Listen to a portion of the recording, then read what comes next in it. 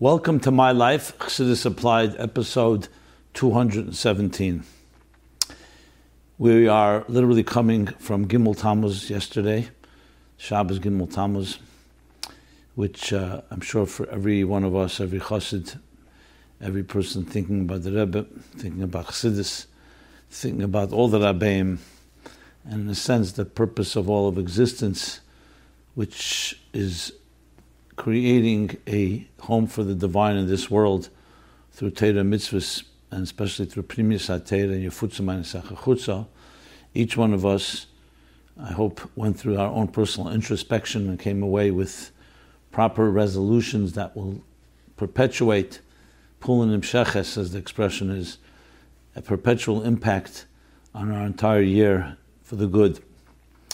As I discussed last week at length, it's a very challenging day in so many different ways, with so many questions. But at the end of the day, the most important thing of all is that it propels us.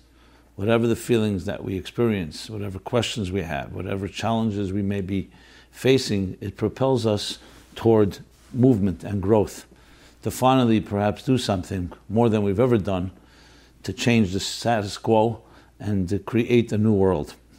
I received many letters and feedback from last week's episode. I'll just read one or two because I felt very gratified, even though it was a difficult topic. One person writes, literally, the clarity that you have and the way you presented such a complex and confusing topic left me empowered to initiate some things in my community. And I've heard from my friends as well that this was perhaps one of the best presentations on approaching Gimel Tammuz and using it as a day that motivates us to fulfill the Rebbe's prime directive, and that is to do our part in bringing the Geula. Another person writes, I was really avoiding this day. I tried to stay away from it because whatever we experience in the past has always been frustrating. But I decided to listen to your program. And I have to say, the balanced approach of both not shying away from the challenges, and at the same time also providing some guidance and some clarity, resonated with me as being the Rebbe's approach. So thank you for that. You cannot imagine what you're doing for the community and for our extended communities. There's more, and in this case I actually did not receive critique, even though, as you know, I will read critique. I guess, in a way, we are all united to want to finally end this Golus and come to a place where we can live up to what the Rebbe expected of us, make him proud as he has made us proud all the years. That's the way you can phrase it. Make him proud in fulfilling the prime directive, what he said to us, Chav Ches Nisan Tafshin Nun Aleph, 27 years ago. And many of the other sikhs, starting from the first Maimer Bas Lagani Tafshin Yud Aleph, all about what this day, this generation is about, that we are here to finish the process. And anything less is lehevel lirik, as the Rebbe said. It doesn't mean nothing was done. It means compared to what should be done, it's not significant. People wonder the Rebbe's words, lehevel or lirik, which is very strong words, like lehevel means to not. Lirik is to spit. It's like meaningless. Yet there's a medrash, and I think I mentioned it more than once, in Kehelas Rabbah, and the pasuk Hevel Havolim, as Kehelas begins, Hevel, the word Hevel, all is naught. So the medrash says there that Teira be'elam hazeh Hevel hu legabe terasa shel Mashiach. The Teira in this world is Hevel hu, it's as naught compared to terasa shel Mashiach. Think of the statement. The Torah in this world, what does that mean? The Torah that was given at Har Sinai to Moshe Rabbeinu by the Eibishter himself, the Aseres HaDibros, the entire Torah Shebiksav, the written law, the written Torah, the Torah Shebal Peh, the oral Torah, Mishnah, Gemara, Tanoim, Amoraim, Rabbonos Avaroi, the Ge'enim, the Rishenim, the Achreinim, everything. That's all Torah Elam Hazar. It's all learned and taught in this in our times. It's all Hevel compared to Terasa Shel Mashiach. Could you say such a thing? That only amplifies and points out what Terasa Shel Mashiach really is. If you thought Terasa Mashiach was just a little more of the same, or even a qualitative shift or paradigm shift, no. It's so beyond what we can even imagine that the whole Torah is hevel l'gabe that. Which just gives you that the Rebbe didn't just say a word, an expression. The Rebbe, every word is ezgerechend, every word is precise. That the word saying is exactly what the Medrash says. So if you're not shooting for the Geula, you're shooting just to achieve as much as we can, as many leaders and most leaders, all leaders did throughout the generations, then a lot was achieved.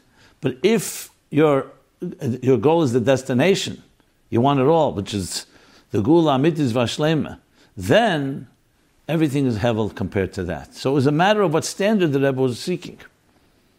And at the same time gave us the shlichus and said, Tutal v'sirkent, which means we have the power to do something to actually tip the scale.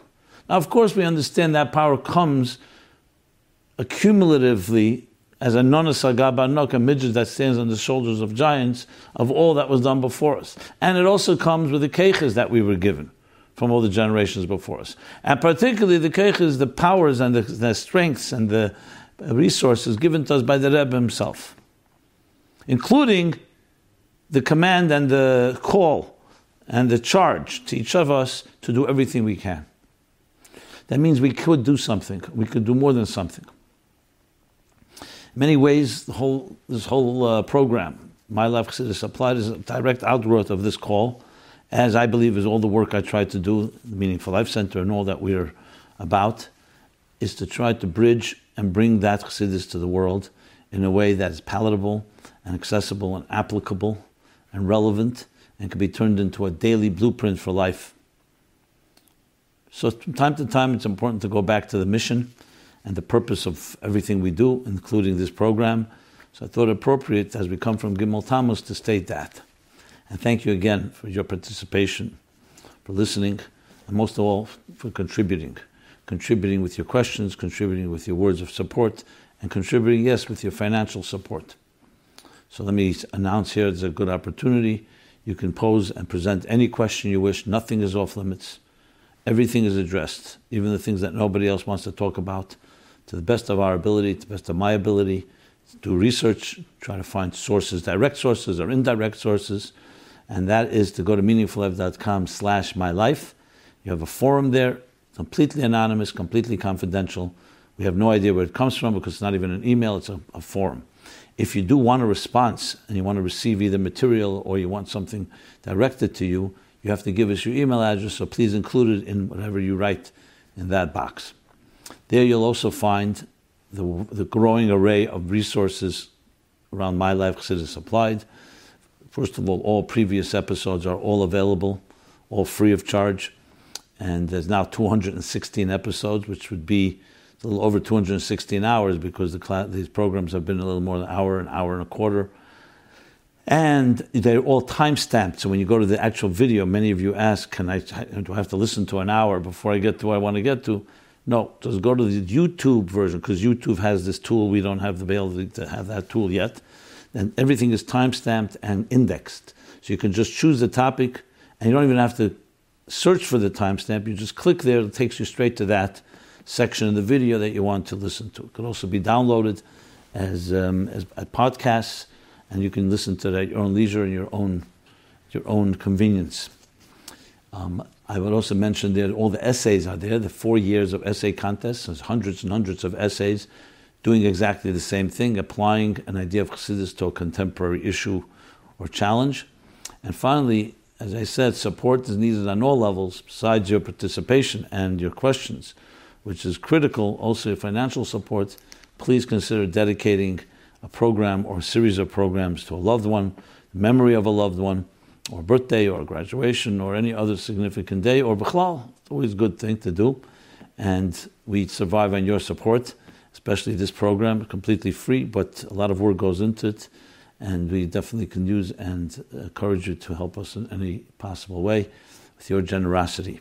God will bless you in kind, merit of your support that helps so many people actually taking Chassidus and making it a viable force in their personal lives. With that, let us go to the topics at hand. We always begin with something timely. I began with Gimel Tammuz. I want to do one follow-up regarding Gimel Tammuz because I received quite a few questions. Most of the questions usually come in writing, but sometimes I do get them orally, either passed on to me or people meet me and ask me the question. So here's someone asked the question regarding, this was regarding a follow-up to last week's program. Last week's was dedicated, it was a special Gimel Tammuz edition. So we spoke about many matters related to Gimel Tammuz, and one of them was the oil. So somebody wrote the following: spending Shabbos at the oil. Rabbi Jacobson, I understand that we go to the oil to ask the Rebbe for his brachas. What I don't understand is the idea that we spend Shabbos at the oil. The Frierdiker Rebbe lived in Crown Heights for 10 years. The Rebbe had been living in Crown Heights since Chof Ches Sivan Tovshin Aleph, 1941. And we have to travel from Crown Heights to the oil for a Shabbos to get a Fabring and a Chizuk. It makes no sense to me. And if you're a family man, to leave your family for Shabbos and spend it at the oil, I just don't understand it. I would appreciate it if you could explain it to me. Thank you. Have a good Shabbos. This was written right before Shabbos. P.S. I would find it ironic if you were spending the Shabbos at the oil. Okay. So the truth is I addressed this very directly, actually, with researching the issue at hand, because we know that it says in Kisvei Arizal that the tzaddikim are not there on Shabbos and Yom Tov at the oil, and that's why we don't go into an oil on Shabbos and Yom Tov. And yet you see, yes, many Chassidim do spend there, or other times on Shabbos.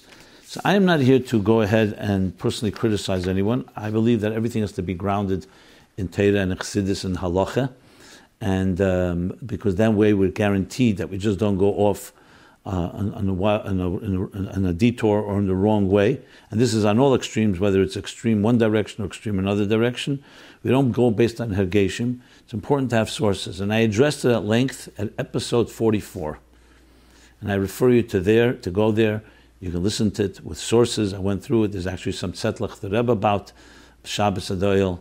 And also episodes 22 and 23, 42 and 43. So I don't want to use this time because it's all there recorded. It's exactly as I said it then. So I don't want to use this time. I want to refer you to that. I will, however, say this.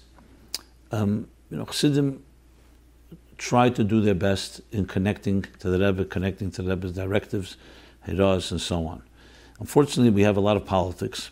Politics definitely taints and affects people's judgment and affects people's interests on where they want to be around, where they don't want to be around. But Rebbe Rashab once said something interesting. He said he doesn't like people who say Pshatlach and Tanya. Learn Tanya the way it's written, and try to understand what it says. It doesn't like Pshatlach. However, he said, if it adds Yiras Shamayim, it adds so-called fear of God, it adds a person becoming more devoted to Hashem, to Torah mitzvahs, he so-called overlooks it. I would take the same approach to these type of matters, even if there's no particular source.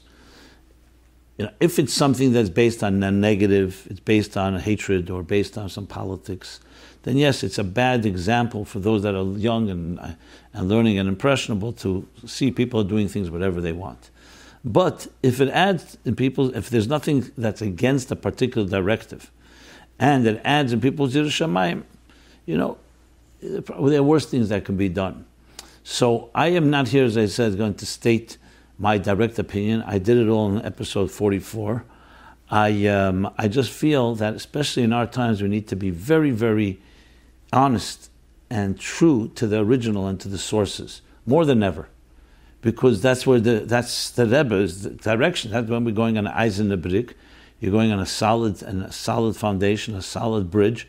You know that you are doing something correct, and anything that's a suffix, a doubt, maybe stay away from. Or, as I said, if you go to your mashpia and it sounds like something that's a reshus, possible to do, and it adds in Yiras Shamayim and adds in inspiration, no. So, as I said, the details go look there, and I'm not here to explain or defend anyone particularly. We do know that the oil is the inyan of Ishtadchus al Kivri Tzadikim, the Rebbe going to the oil. But yes, we also know that 770 Eastern Parkway, the place where the Rebbe said many times that the Frierdiker Rebbe, Eved Avedose, did his service here 10 consecutive years, where he learned and he davened and he received people in Yechidus and he cried and people poured out their souls to him. We could add to those 10 years another what would be from Tovshin Yud till Tovshin Nun Daled is another 44 years. So it's a collective 54 years. And that's Begashmias. So there's nothing to talk about that. It's saturated through and through with, as the Rebbe, Frierdiker Rebbe says in his first Maimer Reishis Goyim HaMolek Tov Reish Pei, and the Rebbe brings it in a number of places, including in the famous Sicha Vayikra Tov Shem Mem Zayin, the Nitzchias, even of the Gashmis, of the table, of the chairs, of the physical space, Kedusha Le'Zazim Kema. This is the place where the Rebbe Fabring, this is the place where Aliyahs were had, this is where Ufrufnishim and Kiddushim were made, and so on. That has that element of Nitzchias to it. I don't see it as a contradiction at all, one or the other. The oil has its role, and you go for a bracha, for a tefillah, and you're pouring your heart out to the Rebbe. That definitely has that. And it's not a contradiction. Just like by the Rebbe wasn't a contradiction, the fact that the Rebbe went to the oil twice a month and later more times a month, and still said the same thing about 770. The Rebbe knew both strengths. So I would always like to stick to the middle path. I think it's the safest path to go on. And also, especially in our times where you see people are so convinced that they have it right and no one else has, and they use their propaganda and pressure, I don't see how that helps the next generation or anybody, because everybody wants to know what the Rebbe said. That has the only real validity, not people's hergeshim. Everyone's entitled to their feeling, as I said, as long as it's not against a directive or halacha or chassidus. But hergeshim don't define a mandate. They don't define the doctrine. A hergish is a hergish. Like the Rebbe says, on Gimel Tammuz, he was asked about saying tachnun. He says, toli behergish, and a hergish ain't she'elim. It's dependent on a hergish, and a hergish you don't ask. So that is clearly a statement which is not about something that is halachic for or against. It's reshus, and it's a hergish. But to build a mandate, to build a doctrine, and saying my hergish is the hergish for everybody, that's not, in my opinion, healthy nor right. It's more personality, people feeling that they know better than everybody else what is the way to connect to the Rebbe. And this is the approach that I believe is the way to go, based on everything we know from the Rebbe and the Ein Deisei and Shabbos. Again, there are the things that we know for sure that this is what needs to be done. There are things you know but not allowed to be done. And then there's the areas which are open to interpretation, or open to different application in different situations at different times. It's like saying to somebody, where should they stand in 770 when they want to pour their heart out? Should they stand here or stand here? And sometimes somebody wants to stand near the Rebbe's room, someone wants to stand downstairs in 770, somebody wants to go to the oil. I mean, how do we regulate this exactly? They all have their power, and therefore should all be utilized, and it doesn't have to be turned into a black and white, dogmatic approach. It could all be done in that beautiful way. In Halavai we have that attitude and respect for each other, and that itself, Achdus, we know, is the biggest force that brings the Geula and that brings and fulfills the Rebbe's Ratzon and gives the Nachas to the Avinu Sheb'Shamayim and Avinu Malkeinu and Avinu the Rebbe as our father, which is the idea of Achdus among the Chassidim, which will lead us to the Geula. With that, let us go to, okay, so I covered that. There was also a follow-up about how does the Rebbe answer us today. So let me address that. Hi, Rabbi Jacobson. With regard to some of the questions mentioned in your previous episodes of how the Rebbe answers us today, why not bring up what the Rebbe spoke on Mitzvah Shabbos Parshas Truma Tovshim Mem Ches? Didn't the Rebbe clearly imply that people need to seek the psak of three Chassidish Rabbanim? For any question they would ask the Rebbe. Yes. Okay, thank you for pointing that out. There's definitely that directive of that Mitzvah Shabbos Sicha, where this was obviously following Tovshim Mem Ches, Tovshim Chav Bei Shvat, where the Rebbe says exactly what, a very sad Sikh on one hand, but the Rebbe gave directives of going to Rabbanim, the Chassidish Rabbanim in every community. You can look up that Sikh, and that's correct, together with Aseh L'Charav, together with other directives regarding medical matters, regarding other matters. We do have directives how to address issues, as the Rebbe spoke in that Sikh. So I accept that. And it is ultimately going to Yerov, going to the Rav of community, going to three Chassidish Rabbanim, and that's good for the record to add that point as well. There are some other follow-ups on other points, but I will address them later in the program. I will now go back to the beginning.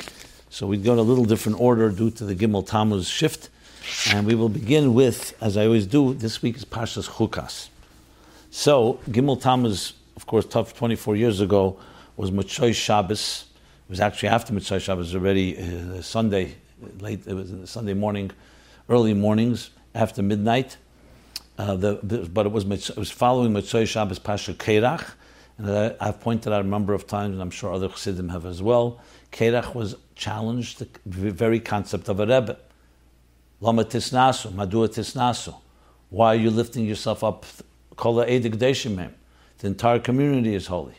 He challenged the concept of a Rebbe. And as the Rebbe speaks about Chassidus in different sichos, based on different Maimonic Chassidus, that Kerach was challenging the very concept of the Mamutza Mechaber of a Rebbe, because he saw, one of the explanations, because he saw that in Parsha the Meraglim, which came in last, the Parsha before, they were the opposite. They wanted to stay in the Midbar because of its ruchnius and didn't want to have to deal with a physical world. And the Kavanah is Dira B'Tachtenim. So Kerach now saying that, Dira B'Tachtenim. Dira B'Tachtenim, so every person is able to make a Dira B'Tachtenim. Why do we need to rely on the more spiritual leaders? But his mistake was that you need both. You need to enter this world, but you need to have the strength that comes from our Rebbe, from Moshe Rabbeinu of a generation. So you need both, as explained in a number of sichos. But that leads down to Parsha Chukas. So Hashgacha Pratis, just like Kerach challenged in of a Rebbe, Gimel Tammuz, you can say for many challenges the concept of a Rebbe, and yet we learn and dig deeper to understand the value and importance of a Rebbe. And then comes Parsha Chukas, which also touches what? Touches upon the issue of death. Zeis Chukas HaTeirah. This is the ordinance. This is the supra-rational law of the Torah. Mitzvah of Parah Aduma. And what is the story? The story is that Moshe Rabbeinu was being shown by the Eibishter the different purifications for the different impurifications. The Medrash says. And when it came to Tumas Mes, it says, Niskarkam aponav shel Moshe. Moshe's face became green, yellow, different ways it's interpreted. He became very disturbed. And he said, Bameta he tarose. How will this impurity of death be cleansed, be purified? And Hashem then says, Zeis chukas HaTorah. Wherever it says Zeis, Marabetz, Boyev, Emer Zeh, the Medrash says there are different places where in Iskasha Moshe, Moshe had a difficulty about the Meneda, about the Mishkan, about Matbei Shalesh, about the Zeh Yitnu, the Machzor Hashekel. There are many different areas. There's more Shrotzim and there's more. And they say Zeh Yitnu or Zeis chukas HaTorah. This is the chukas HaTorah. I'm pointing, this is how I'm answering your question. You'll take a parah aduma, a red heifer, and you'll bring it as an offering. And you'll take the ashes that are remains from after burning the red heifer on the Mizbeach. Then you will take, actually chutz l'machne, the red heifer, and you will take the ashes and mix it with mayim chayim, and then you'll sprinkle that, and that will be the purification. And Moshe understood. So the big question is, God gives and God takes. He sees that Hashem is telling him how to purify from every different type of impurity. Why suddenly it comes to Misa? The same God that gives life, takes life, can give and takes life, yes, there's an impurity, can give us the tools how to purify. Why was he disturbed? So the Rebbe in the Shleishim, Pasha Abbas Pasha Kisisa Tovshim Memches, 30 days, close to 30 days, was Pasha Parah. We read Pasha Parah, we read, of course, in Pasha Chukas Pasha Parah on the regular schedule. But the four special Pashas that are read between Rosh Chodesh Adar and Pesach, basically. So you read Pasha Shkolim, you read Pasha Zocher, you read Pasha Parah and Pasha Chodesh. So Pasha's Parah, the opening section of Chukas is read there as well. And there the Rebbe spoke and said, so what disturbed Moshe Rabbeinu? Moshe Rabbeinu was Chochmah de Kedusha. He understood all the answers. And understood that even though death, Yeridat Tzerech Aliyah, every descent brings in a greater ascent, and even though death on the outside can be very painful and a disconnect, yet at the same time there's a deeper meaning behind everything. So what was so disturbing to him? Mele, every person, a regular person is disturbed, but why Moshe? And the answer is because we're Poel Mamish. All this is in the mind. You can see that I was speaking about himself. All this is in the mind. The mind understands. But when you're faced with death, the hefsek, even a hefsek cotton, and even though you understand the neshama is nitzchi, is eternal and goes on, but the mere separation, the einei basar even, is a terribly disturbing thing, because Hashem Echad is one God. And the neshama should always be together with its body. Why should it even separate for 1 second? When you're connected to God, you're connected to life. So if that life is some moment, you see some pause, some interruption, that's extremely iskarkam upon him. He began to tremble, he was disturbed. And the Eibishter then gave him the antidote. So it's not like every other impurity. Every other impurity, good, there's an impurity, here's a correct, but here's an impurity that signifies a pirud, a separation between Achdus. And Moshe, of course, empathized with that. It wasn't just for him an intellectual concept. He felt it in his heart. And that's why you could say, Mele, God forbid, no one should ever know. But a person passes away, and you see children sit Shiva. Everyone should have Arichas Yom V'Shanim Tevis, but it has happened. You could say, fine, Anoshim Karkenu, people like us, we don't understand, we don't see the Ruchnius, we don't see the Neshama. But a tzaddik Gomer, sees the neshama. He's a neshama-dika person. We talk about chayit tzaddikim, is chayim, not chayim psarim of flesh, chayim ruchnim ave v'yira and amuna. Even in their lifetimes, even when they're neshama beguf. So why do they sit shiva? Why do they cry? They are not connected to the neshama of their loved one, of the rebbetzin, of a parent. Their answer is because even by tzaddikim gemurim, there's still that hefsek. There's something not the way it was. So they may be able to connect to neshama, and they may be able to bond with it, and may be able to see it, but there's still something that in the Elam Hazeh that is disconnect. For most of us, it's very, very blatant. But even for a Rebbe, he lives also in this world, and he's also part of our lives. And that's what disturbs, that it has to go through. Why did it have to go through such a transition? Why can't it just continue on without a hefsek into Chaim Nitzchim, into eternal life? And what's the answer of Paraduma? Paraduma's answer, so it's tzaka chukah chakakti gzeri gazarti, meaning there's no explanation. What does a red heifer and ash and water have to do with impurity? The chukah. Like Rashi says, this is the chukah sateh, this is the chukah that the nations of the world challenge and makas, because it doesn't have any basis in seichel. Mishpatim, illogical laws. Edis are commemorative laws, they make sense. But this doesn't make any sense. And yet Chassidus goes and explains, just like the Rambam writes, the Sefer Hilchos Tmura and Hilchos Meila, that you have to find the Yasher Adeis, that everything in Torah, even the things that seem to be chukah, also have lessons in our lives. So comes Chassidus, look in Likutei Torah in this week's Parsha, and you see, what's the connection? What's the key to the purification? Water and ash, fire and water. The key to life is Rotze V'Shuv. All life energy flows through a Rotze V'Shuv process. Rotze is a yearning, Shuv is a return. Tension and resolution, the heartbeat. If you see a cardiogram. Expansion, contraction. Breathing, exhale, inhale. A Rotze V'Shuv double movement. That's why you see the symbol for electricity is like a lightning bolt. A positive and negative. That's like a pump. In and out. So Rotze is symbolized by Eish, fire. Fire goes up. Shuv is symbolized by Mayim, which draws down. Shuv. For life to be consistent and life energy to flow, it says in Chassidus, Rotze Chayes, Rotze V'Shuv, not just here the heartbeat and the breath as I just mentioned, but in all Ishtalshlus, it's a Rotze and Shuv, everything is going Rotze, the flow in, contraction, expansion. Expansion, contraction. It flows, then it yearns back up, and then it flows. And you need that balance constantly. On a higher level, Kabbalah Chassidus calls it moti v'lei moti. It touches and doesn't touch. And that's the process of life. So what's the tikkun for death? Death is a hefsek in the Rotze V'Shuv. The Rotze V'Shuv is a constant flow, ebb and flow, back and forth. When there's death, what happens is the flow stops. It's either a Rotze without a Shuv or a Shuv without a Rotze. Most likely a Rotze without a Shuv. So how do you repair that? You repair that in our Aveda by reconnecting to the Eish and Mayim, as the Alter Rebbe says in Likutei Torah. And explains that all Torah mitzvahs is based on Rotze V'Shuv.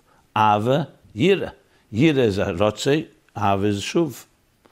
Ave is like Mayim, and Yira is like Eish. In Ave itself, you have Ave Kadish B'Eish, you have Ave Kamayim. Bottom line is we need both. We need to reach upward, to draw down, to reach upward and draw down into ourselves, integrate that energy. And that's the life force. Like we do when we breathe. You breathe in, you exhale. You inhale, exhale.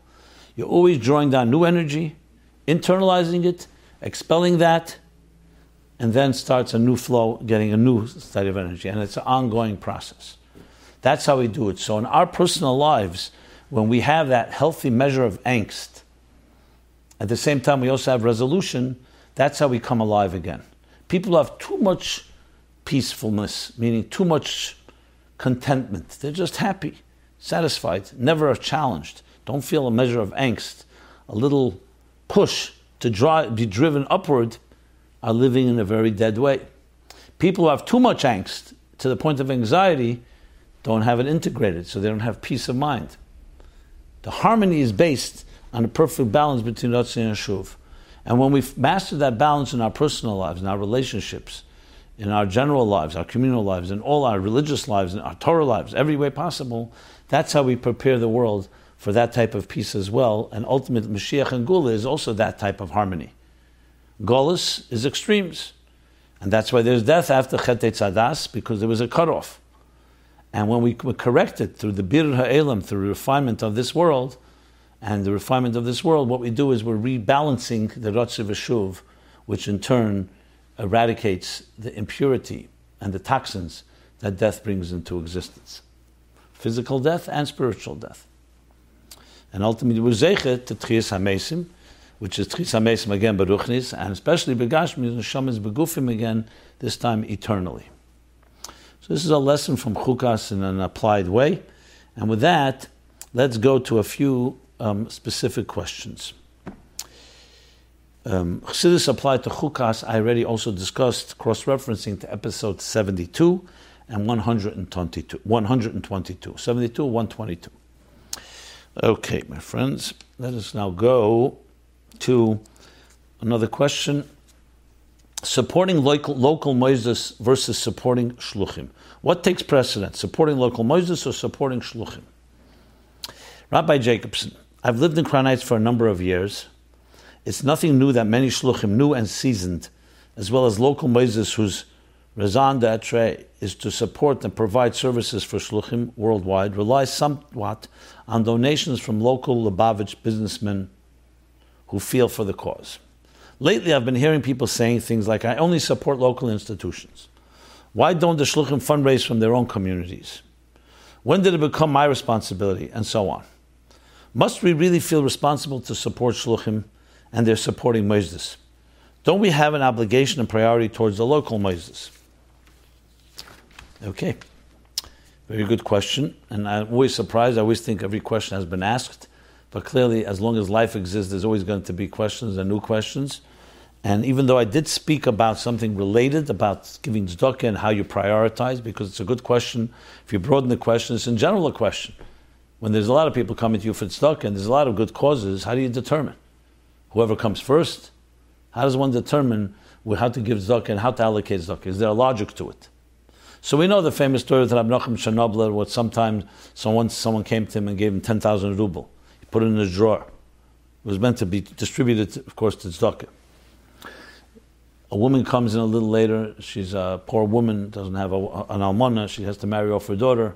How much you need? 10,000 rubles. So Rabbi Nachum right away said, "No, hashgacha pratis, here it is." But then he had a second thought, that perhaps maybe it should be given a different way. So he said, "You know what? Let me reflect on it and come back tomorrow." He tells the woman, and as he's reflecting, he has a different thought. Why give all 10,000 to one person? Maybe you should break it down to smaller amounts and allocate it and distribute it to a few people, so few people benefit. But then again, she did come and she needs it. Back and forth. The next day she comes back, he hasn't resolved the issue. Come back another day. Then Rab Nachum Chapsich, what's going on here? But Payal is still sitting in his drawer, no one getting it. So it cannot be both Sfaras are coming from the Nefesh Elokis. So he starts saying, so how do I determine which one is the right one, which is not? So then he said to himself, of course, it's Pashut. My first thought was to give it to her. That's definitely from Nefesh Elokis. The Nefesh Abamis would never come up with something like that. However, the Nefesh Abamis was about to give it. Now, how do you explain Nefesh Abamis by a tzaddik? Everyone bedakos. But the other side saw I was about to give it, so couldn't tell me, take the money for yourself, or don't give it away. Because that I wouldn't do. So what it does is try to replace one mitzvah with another mitzvah. Why? Giving it to one person, give it to a bunch of people. The kavanah was not to give it, the kavanah was to paralyze me from not making a decision. That's because that's the conclusion. That second thought caused me not to do anything. And I can go on debate this forever. So he called her back and gave her the 10,000 rupees.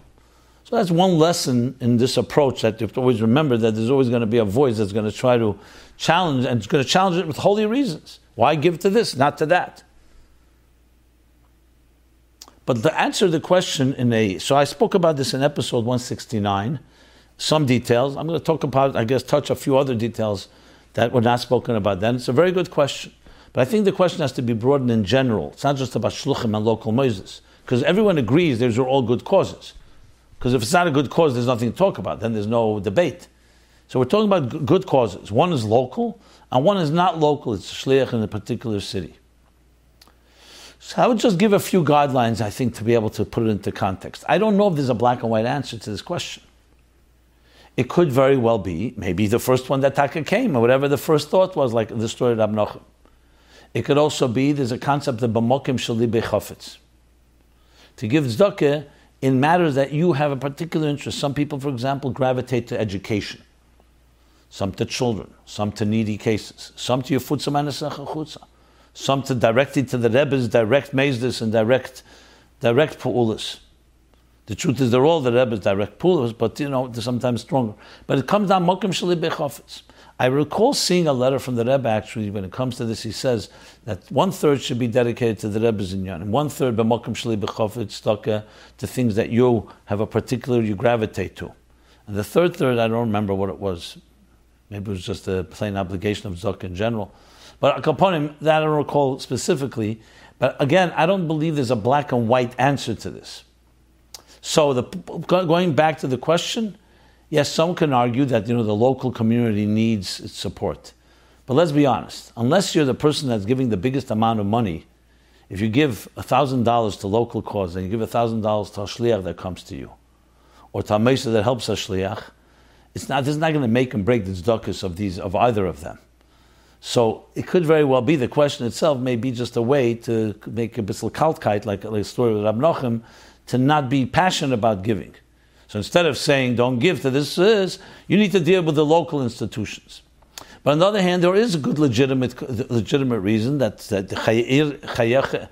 aniya ir chakedim means the poor people in your city precede other things is a din. Because they are close by and you're responsible. That also has to be taken into the equation. I would say if somebody has this question and they feel good about giving to both, so split it.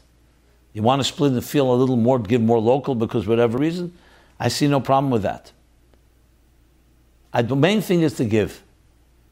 And the main thing is to focus on a chiyuv dika thing.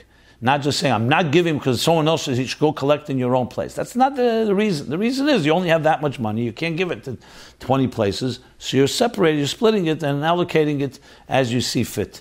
Now, it would always help to talk to a mashpia, to talk to an objective party, because they can help make a good decision that's not based on an emotional reason or prejudice, and an objective decision. But that's the approach I would take regarding this particular question.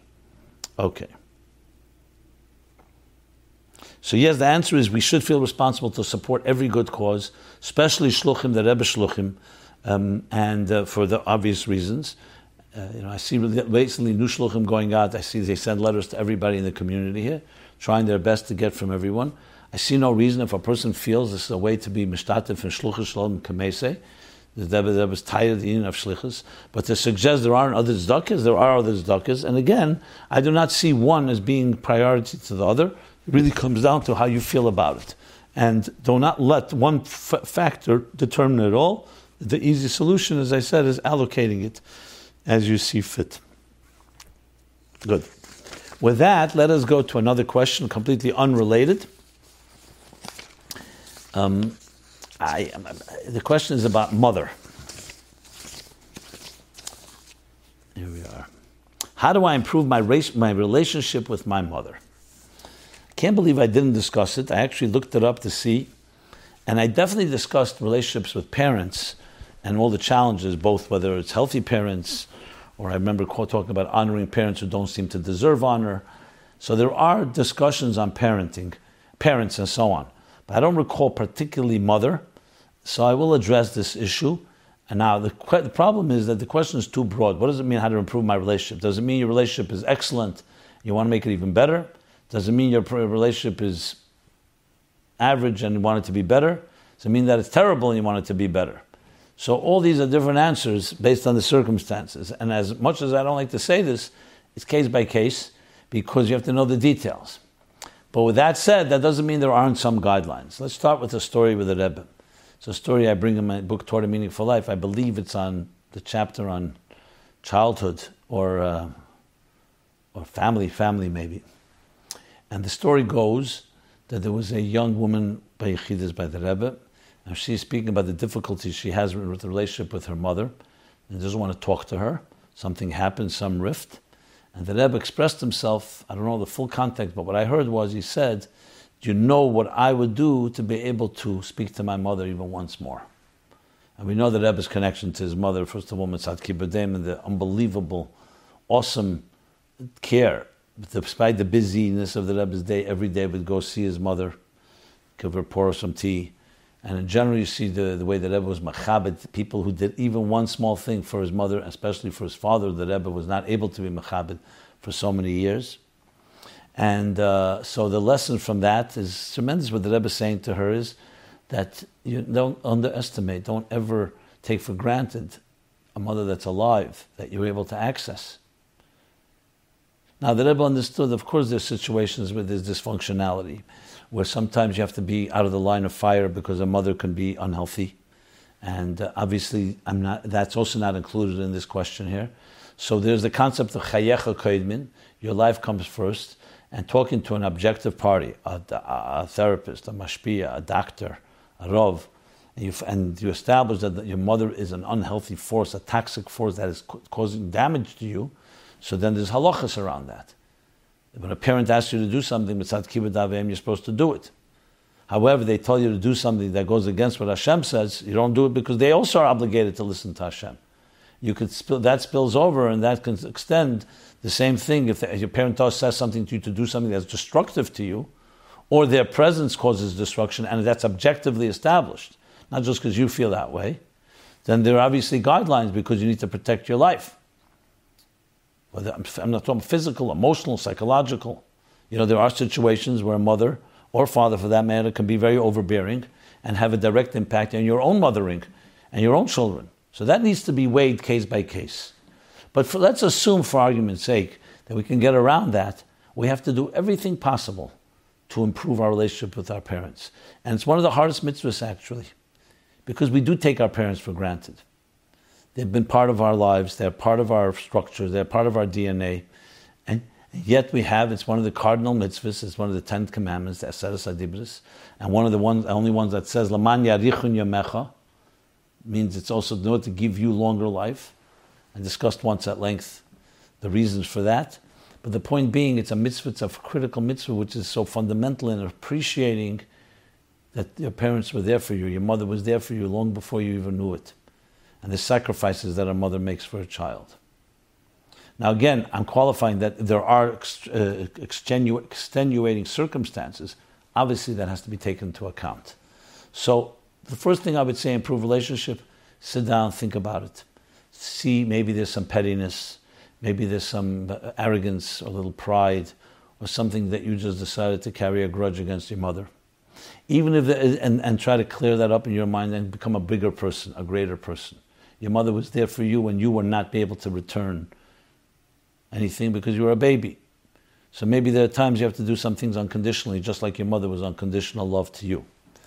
Even if you do find something that is legitimate grievance and objectively established as such, that doesn't mean, again, there are things we overlook.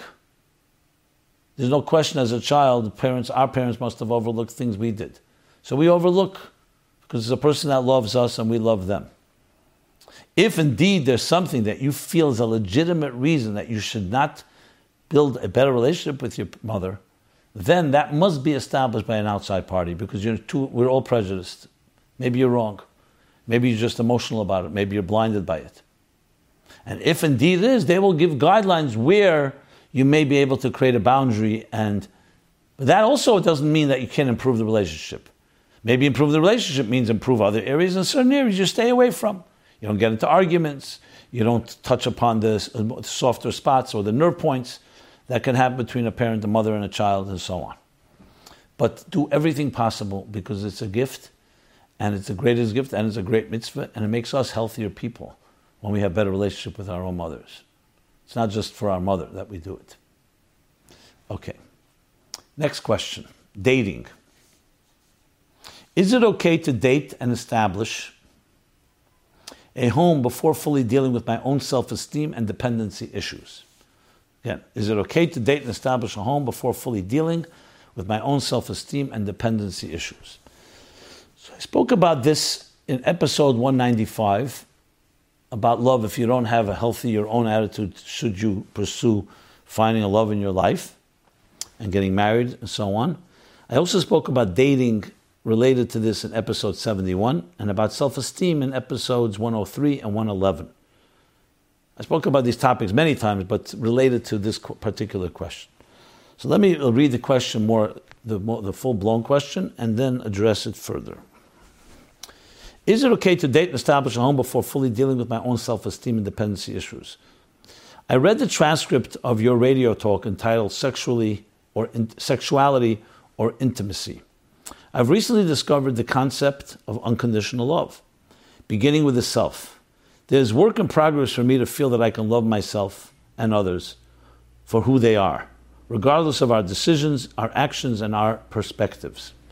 The question is this: would it be okay to date and establish a home before fully dealing with my own codependency? Would it be advisable to ensure that I can love myself absolutely without needing to impress others or seek their approval? This is a key aspect of being able to relate without defenses. I do feel quite able to relate to people, and my defenses are pretty loose. I just anticipate a state where all the family of origin trauma is healed, and I can rely on myself for love.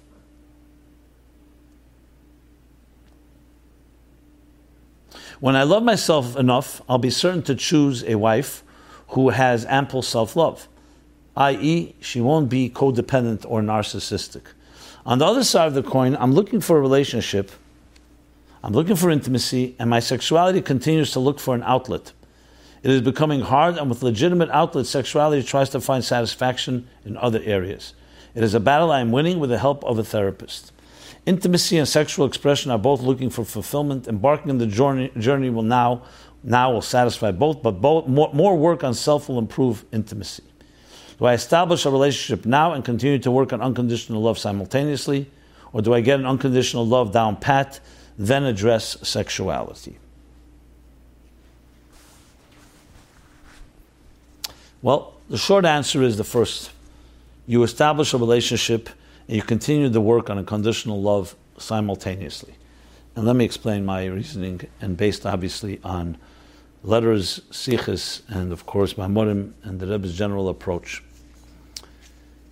Lo tev adam lies levade. It's not healthy and not good for a person to be alone.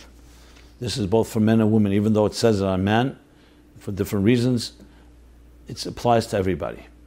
So the idea of a relationship is part of the way a healthy human being is. On the other hand, we're not perfect human beings. We're going to wait to become perfect before we have relationships. Unfortunately, no one would ever have a relationship. Part of having a relationship is the relationship itself helps you become a better person. Because you care about the other person, you're giving, you have a little humility, they care about you, and there's a give and take, and there's a partnership going on. Now, obviously, if a person is extremely unhealthy in a particular area, even then they should look for a relationship and work on that. If it's something that they're at a point where a doctor or a therapist or a professional says, you cannot have a relationship because you are destructive to the other person, that, of course, is an extreme situation, that has to be addressed, and maybe then you have to work on something before you bring someone else into your life, and you don't want to hurt them. But very often, low self-esteem or self-esteem issues cause us to exaggerate, and to the point we think, no, I can't be in any relationship with anyone because I may hurt somebody. Or the other extreme, you completely minimize it, and you turn whatever is good for me, and I don't really care about the other person. That is why it's so vital when it comes to relationships which are basically emotional, that we have to have objective advice. And here again, how can one advise without knowing the exact situations? But the general answer is no, you do not. It is okay to date and establish a home and marry, even if you're still dealing with self-esteem. I know people their entire life, they're going to deal with their self-esteem. Who doesn't? The question is to the extent. And as I said, a healthy relationship, a healthy marriage with a good person will help you also grow in that area. Unfortunately, very many of us think, or some of us think, that because I'm not really good at my self-esteem, I may hurt my family. Well, our answer to that is again, unless there's an extreme situation where a professional says you need to address it, it's one thing. But in general, that has to be brought to the table. You address it, you put it on the table, you don't ignore it. And very often, in a healthy, growing relationship, especially with good guidance, especially if you hit a bump, someone guides you through it, that itself will heal and become better, at least through the process of marriage, of a healthy marriage and relationship. And in general, a relationship also, as you suggest, preempts many other things. Because if you're going to wait, there'll be other challenges, whether it'll be sexual challenges, or as you put it, or other challenges, then you're just creating yourself a bigger hole to deal with, a bigger group, as they say, a bigger pit to have to fill. So relationship has so many other factors that it adds to us. It's not just the self-esteem issue. There's other areas that it gives you strength. So once you have strength in one area, it spills over and gives you strength in other areas. Now, how does one build self-esteem? Well, I discussed that in those episodes that I referred to. Above all, you have to remember, it is because the virtue of our birth, that birth is God saying, you matter. Hashem gave you a neshama, and you say every day, neshama shenesata bi taherehi. Neshama you've given me is pure. That, by that virtue of that neshama, is what really gives us value. And there we need work. Work can be including contemplation, learning chassidus about your neshama, concentrating emotionally when you say the tefillah, Moedani lefanecha in the morning, and then afterwards neshama shenesata bi, think what does it mean? Actualize that tahirihi in your life. Do things that empower that soul. The list goes on, but that's not really the question here. Those are things that can help strengthen and embolden and reinforce and validate and fan the flames of your inner neshama's inner inherent self-esteem within your soul. So once we know that the neshama has that, means you don't have to go buy it somewhere or get it somewhere, acquire it somewhere, then it's a matter of working on it. So you work on that simultaneously. You work on a relationship, which also satisfies and feeds your self-esteem, because a person who cares about you gives you confidence. You have an endorsement, so to speak, a type of validation by another person who cares about you and you care about them. Don't underestimate that factor as well. At the same time, you don't want it to be a codependency, as you write. You're not just relying that person is going to give you value. Some people think that they'll get married, and the person will love me, then I'll be really happy. It'll be like my mother loving me. We have to love ourselves. We cannot just be completely dependent on someone else. But it goes hand in hand. Like Hillel said, Imein anili mili, you need to do something on your own end, to love yourself and find your own inner confidence, the neshama part. And imani la'atzmi mani, you always need someone else to help support that as well. And it's a reciprocal back and forth between the two, the I, the self, the value of self, and the other helping you in bolster your spirit and your confidence as you bolster theirs. Okay, next question. Chatas ne'urim. How can I control the unspoken urge? About 8 years ago, I overcame a personal challenge of chatas ne'urim. I used to intentionally do that ever since then. I have never done it intentionally, even though occasionally it happens by itself. Recently, I started slipping again and resuming it, doing it intentionally. How can I overcome this? Ooh. So these questions, interestingly, we covered long ago in the beginnings of when we started My Life Chassidus Applied, because of its prevalent challenge. young men's lives in general. So let me refer you to the episodes when I spoke about it, episodes 4, 6, 7, and 9. Literally the earliest episodes. I went back to look there, so I think I've said everything I could say on the topic. Well, I can't say everything, that's a strong statement, but I said a lot what one can say on this topic, the Rebbe's directives to many Bachrim on this, and especially Hesach Hadas, the idea of putting your mind elsewhere. The busier you are in good things, the less temptations, the less void, vacuum, and boredom is there to allow for this to enter. It's a strong taiva, it's a strong temptation, no one is denying it, and especially once one has tasted from the forbidden fruit. But that doesn't mean we don't have control of Meich Shalat Lev and the power of Hesach Hadas. So I spoke about it then. I would suggest to the questioner, please listen to those episodes. Again, 4, 6, 7, and 9. If there's something that I said there that you think can be embellished upon, you want more elaboration, or some question I may not have answered, I would be happy to do so. But I don't think it's necessary for me to go and just repeat what I said then when it's all there. It's the same person speaking, it's just recorded from a few years ago. And, okay. But since the questions come in, once in a while we get similar questions, I do bring them up and read them because I want to address everybody's questions. But at times I will refer to previous episodes, especially if it's exactly a question that I already addressed. The follow-up we did by the oil, we did about the Rebbe's answering. There were 2 other follow-ups which I'd like to do. Then I'll do the Chassidus question, the essays. Okay. The follow-up was a very short follow-up about my teenage friends are drowning. What can we do? This was back to episodes 213, 214, and 215, especially the first 213 and 214. This was a rather lengthy discussion with many, many comments. And I just want to tie it up because a few more comments came in. Well, I'll read what this person writes even though I don't agree with it. And that is that typical, one person writes, a while passed since that caring teenager wrote the article and not one school took her seriously. Instead of doing something, heads of the schools are just looking for their paycheck and summer vacation. So sad. I cannot agree with you because I personally know some schools and definitely some teachers have taken it very much to heart. Some have taken it to heart already before, but as some have said, they don't always know what to do. So I think it's being too harsh to just suggest that everyone's ignoring it. I cannot say everyone's doing something. So I read your comment because I think some people are very frustrated because they don't see real action happening in addressing some of the critical issues facing our youth. But you know what? Let me just say this as someone a little more seasoned. I share the frustration, but we have to all try to be part of the solution, not part of the problem. To just complain and just say this one's not doing, that one's not doing is not necessarily a healthy approach, to put it mildly. We have to all find ways to motivate.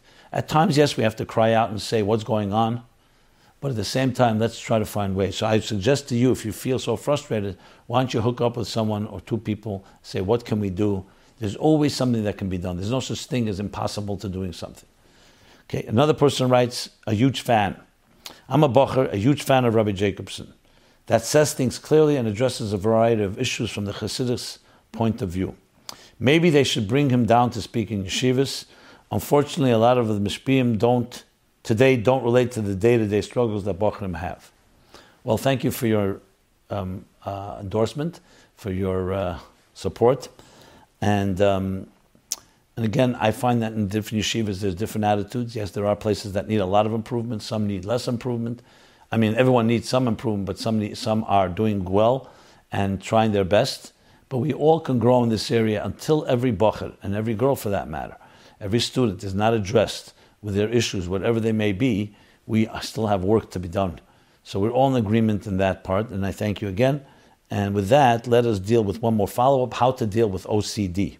This was in episode 213 and 214. So here was another letter that came in, which I am going to read and address. This will be the follow-up. Okay. The letter goes like this. Hi, Rabbi Jacobson. I would like to help the woman with the OCD issues you discussed, which you spoke about in the last few weeks.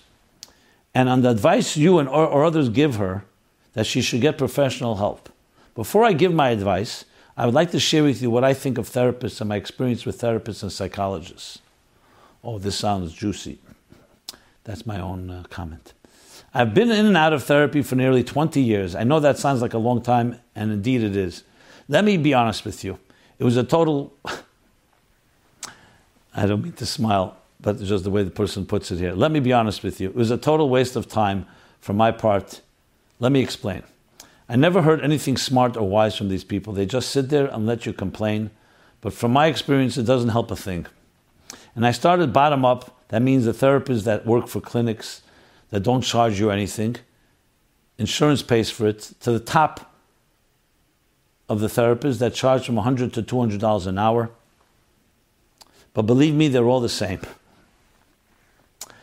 They didn't help me, but one thing I know for sure, I definitely helped them buy breakfast and toilet paper. I know they helped some people as the testimonies at the mental health event a couple of weeks ago, but I'm just sharing my experience.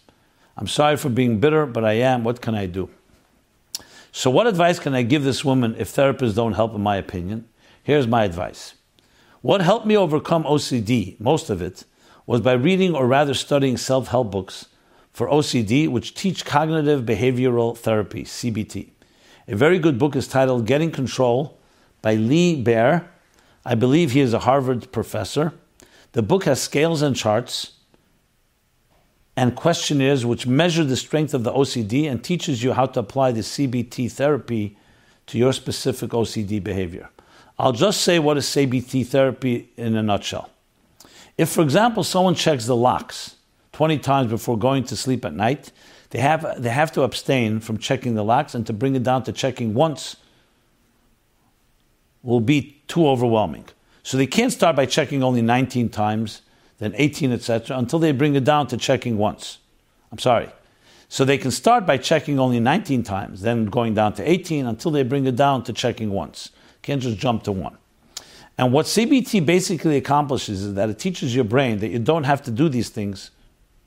And religious OCD is basically the same as regular OCD. The OCD must just manifest itself in different ways. And as far as the self-help books for the OCD, you can just Google it and you'll get dozens of books. I just want to add one more thing. I believe that OCD usually comes with other disorders as depression, etc. And I think the OCD behavior serves as a release for the depression. So my point basically is this: if this woman is going through depression or stress, by addressing it might help the OCD, as you mentioned in your last show. Hobbies are very important, and especially playing a musical instrument speaks to the emotions, to the soul. And one more point I want to make: the most important thing we can do for people suffering from emotional distress is to give them support. There's nothing like support from family and friends, and that can be even through a phone call or an email. They should just know that you're there for them. One more thing: if the husband is asking you if he should divorce his wife, he probably mentioned it to her as well, and that's not very helpful. It'll probably just up her anxiety. Thanks for all you do. Hatzlacha Rabbah. I hope this will be helpful. Well, thank you for being blunt. And I really apologize for smiling because, frankly, I think there are therapists that are very good. I think there are many that are not. And also, different therapists for different people. Some people may need more than therapy and more less than therapy, as you found a certain direction, and I thank you very much for your comments. I happen to agree with a lot of what you said. And obviously, again, no one size fits all, but these are good suggestions. And you do whatever it takes. There's books, there are ideas, and you apply yourself. I've seen many times therapy doesn't work for someone. There are other things that do. In this case, for example, reading a book may sound strange that it should work, but sometimes it gives you a resonating suggestion, and one book may do it, another book may not do it for you. But in this area, you attack it from every possible angle. So I thank you for adding to the conversation and the discussion, and I'm sure there's more to say, but thank you for that. Okay. Chassidus question. Well, one more thing in that regard. So therefore, never give up. If one thing is not working, that does not mean other things can't work. Keep trying this book, that book, different therapists, different approaches, and that's the way people solve issues. They do not give up. And do not feel they're forever a victim to their OCD or depression or anxiety or other forces that are imposing themselves on our psyches and our behavior. Chassidus question. So often the Chassidus question we focus is on an actual maimer or an idea in Chassidus.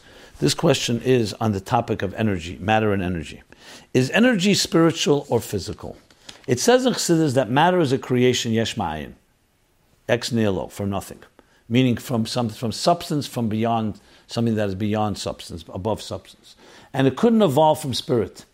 But since matter is energy, can't we say that the energy evolved from ruchnius? So, very good question. In other words, and I'll break the question into several parts. Yesh ma'ayin means that as much as ruchnius will evolve, the Elam Esalyenim, it will never become a yesh. You can be mitzamtzim, you can diminish the ruchnius, and it can become less ruchnius, and a weaker ruchnius, a lower level of it. But to make a yesh, you need hu levade b'keicha v'yecholti, you need atzmus, to actually say here is going to be now a yesh. Because a yesh is not an extension of the ayin. It's a leap. So for example, if you want mayim, you have that Pacific Ocean. You have a tremendous reservoir of water, and you want to get it into a cup. The way you do it is you diminish.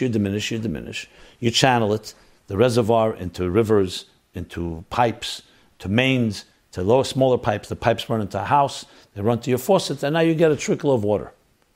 But that's all within the same paradigm. It's water. If you take ruchnius, elam esel yenim, eid ein sof, so lifnei at tzimtzum, there's no room for anything that exists. So the tzimtzum conceals it all. Then comes the trickle, comes the kav, a thin ray, a thin thread of energy, of light and energy. That can be diminished, that can fit into kelim. But as long as it's all ruchnius, how do you get a yesh nivra, a yesh ein le'ilu v'sibet, something that feels that it doesn't have any cause? Where does the yesh come from? The substance, the actual substance. Not just the chayes alaki inside let's say, light, yehi oir, or the chayes alaki inside the rakia, yehi rakia, or the chayes alaki, the divine energy inside vegetation. We're not talking about the divine energy, we're talking about the actual vegetation, the keli, the body. So you can take a soul and say the soul has to be mitzumtzum, you have to conceal it, you have to channel it, you have to direct it and guide it into the body. But the body itself, the soul doesn't create. That needs a particular koyach ha'atzmos.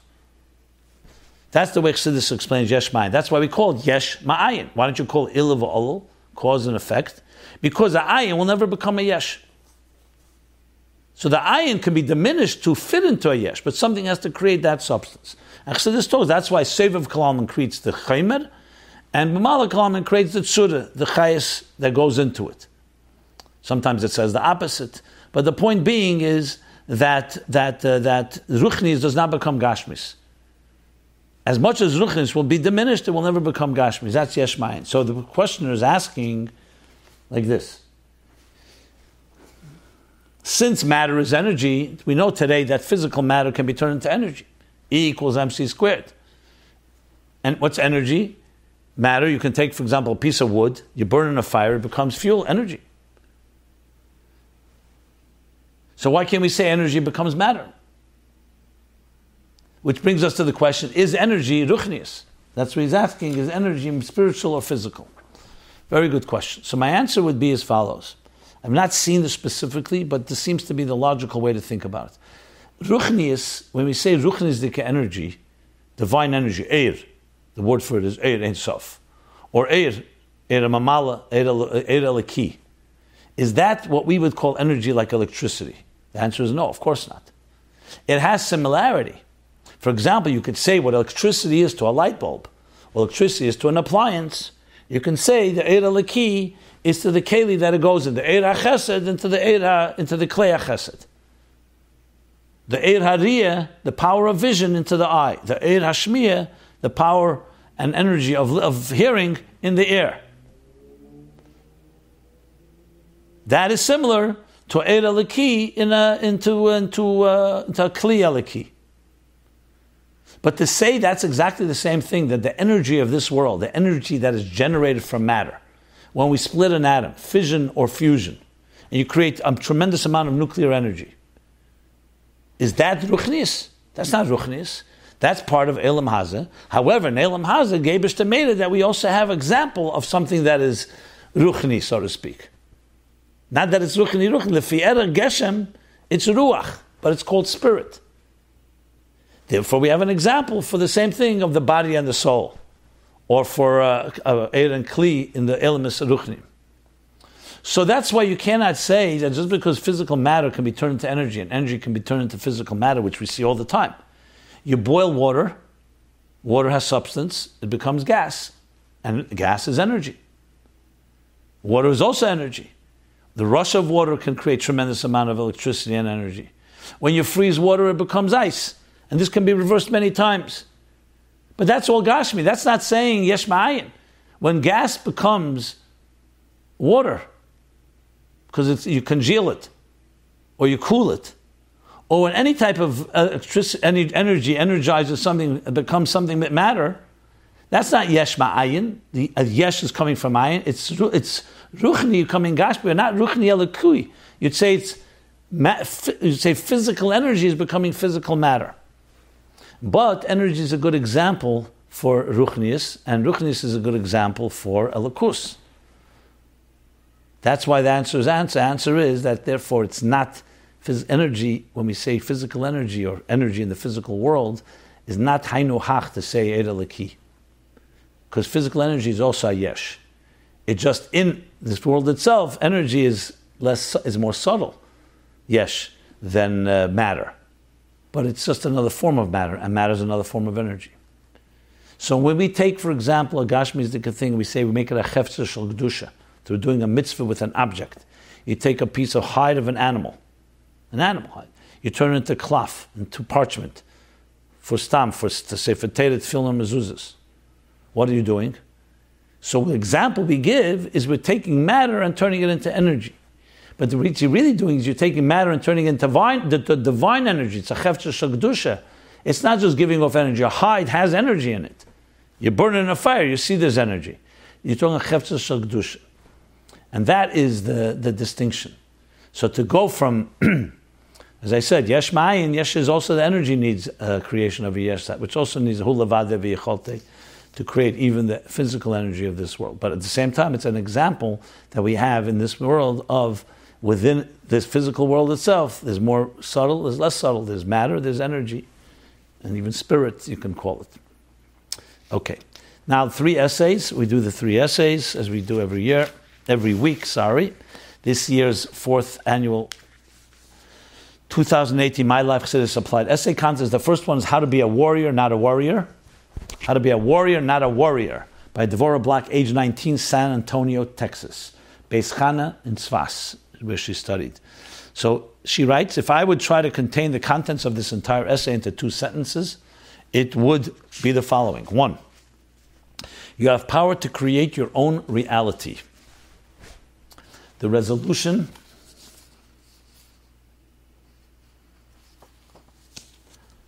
you have power to create your own reality. 2, the resolution to all of your challenges, hardships, and uncertainties lies entirely in your hands. Since that sounds like a blasphemy and nonsense all rolled into one, I'll expound a little further. You might be thinking that the above statement is saying that you have the solution to all your problems. In truth, your control of your life lies in your complete surrender to the one, capital One, who's actually running the show. Wait a second, control, surrender? How did these two words find themselves in the same sentence? She goes on in a very creative, as you see, style, to writing about the difference between Amunah and Betochen, the inner workings of Betochen and trust, and its application. And yes, comes away with an implementation of step 1, letting go. 2, realizing that God is your Father. 3, do the math. If Hashem is in control, plus He wants to give you revealed good, all you need to do is access this revealed good. And finally, 4, step 4, thinking positively. Well done essay. I'm sorry, 1 second, I skipped. Step 5, believe what you think. Step 6, speak positively. Step 7, take positive action. And step 8, acknowledge the revealed good that Hashem is constantly bestowing upon you. Well done essay. It's ideas that many of us may be familiar with, but there are definitely a few angles here that I found to be very refreshing and intriguing, and delivers what it promises, which is above all the best type of essay. Thank you so much for that. Essay number 2 for this week is Finding a Geula Life of Bliss and Joy in a Place Called Golus, by Levi Ginsburg, age 22, Brooklyn, New York. Tem Chitmim Lubavitch, Poconos. This is actually a much longer essay than usual. a good 20-page essay, which is beyond really the limits and parameters of essays, but it's still a very good essay. In this essay, Levi explains, I would like to analyze the concept of das, knowledge, as explained in Chabad Chassidic philosophy, and how, through developing the quality of das, one can achieve a life of utter bliss and tranquility, free of any feelings of anxiety, depression, helplessness, and insecurity. Concepts that will come across in this essay also include Gili Eid Ein Sof, Golos versus Geula, Shem Elikim versus Shem Havaya, and gives the sources for all of this.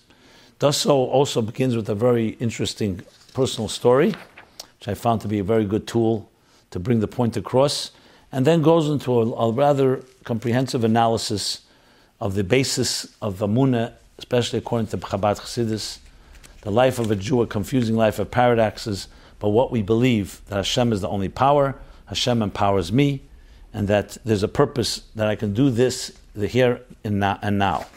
And goes on, quite well structured, and easy read. I just said a little long, but goes through the entire structure with Chachma being a das, all the way to issues of what he calls das disconnect disorder, and the importance of das in the whole process, and how you cure it. I'm just looking through quickly. The rest I would suggest reading it. As I said, it is well done, and yet another great demonstration of what people are doing in applying Chassidus to their lives. And this definitely took a lot of work, a lot of investment here, and I want to thank you for that, because there's nothing greater in your Futz Meinesecha Chutza than taking Meinesecha and applying it to Chutza, which is what the meaning of your Futz Meinesecha Chutza is. And finally, essay number 3 for this week, Rectifying Chaotic Marriages. Yenison Johnson, age 39, Melbourne, Australia. Kaylo Menachem Lubavitch in Melbourne. The Chassidus model for achieving deeply connected and lasting marriages. And uses, basically, he says, in this essay I would like to present a Chassidus-based model that includes a perspective on relationships and a set of skills that can both be applied by spouses to foster enduring and harmonious relationships. The model is based on an analysis of the two world orders discussed in Chassidus, the world of Tohu, chaos, and the world of Tikkun, rectification. And uses these two worlds as an excellent model of understanding healthy versus chaotic marriages, as the name suggests. Well done, Agal, very good reading, and definitely can help, especially as he structures Tohu in the separate line, and Tikkun is the interconnectivity, what we call Hiskalus, Najos, Hischalkus. And this essay, as well as all the other essays, the new ones can be seen, meaningfullife.com/mylife, or if you subscribe to our weekly newsletter, we shall send you the new essays as they are posted. Thank you for these essays. Thank you for listening. This has been My Life Chassidus Applied, episode 217. We depend on your support, so please support us by going to meaningfullife.com/sponsorship. And we are here every Sunday. We'll be here next Sunday, Mitzvah Hashem, 8 to 9 p.m. Thank you very much. Everyone have a very blessed week. And of course, next week we'll be addressing Yud Beis Yud Gimel Tammuz. It should be a blessed week and a week of Geula, Amitis, Vashlema through the pulas that we all do of your Futzu Meinesecha Chutza. Thank you.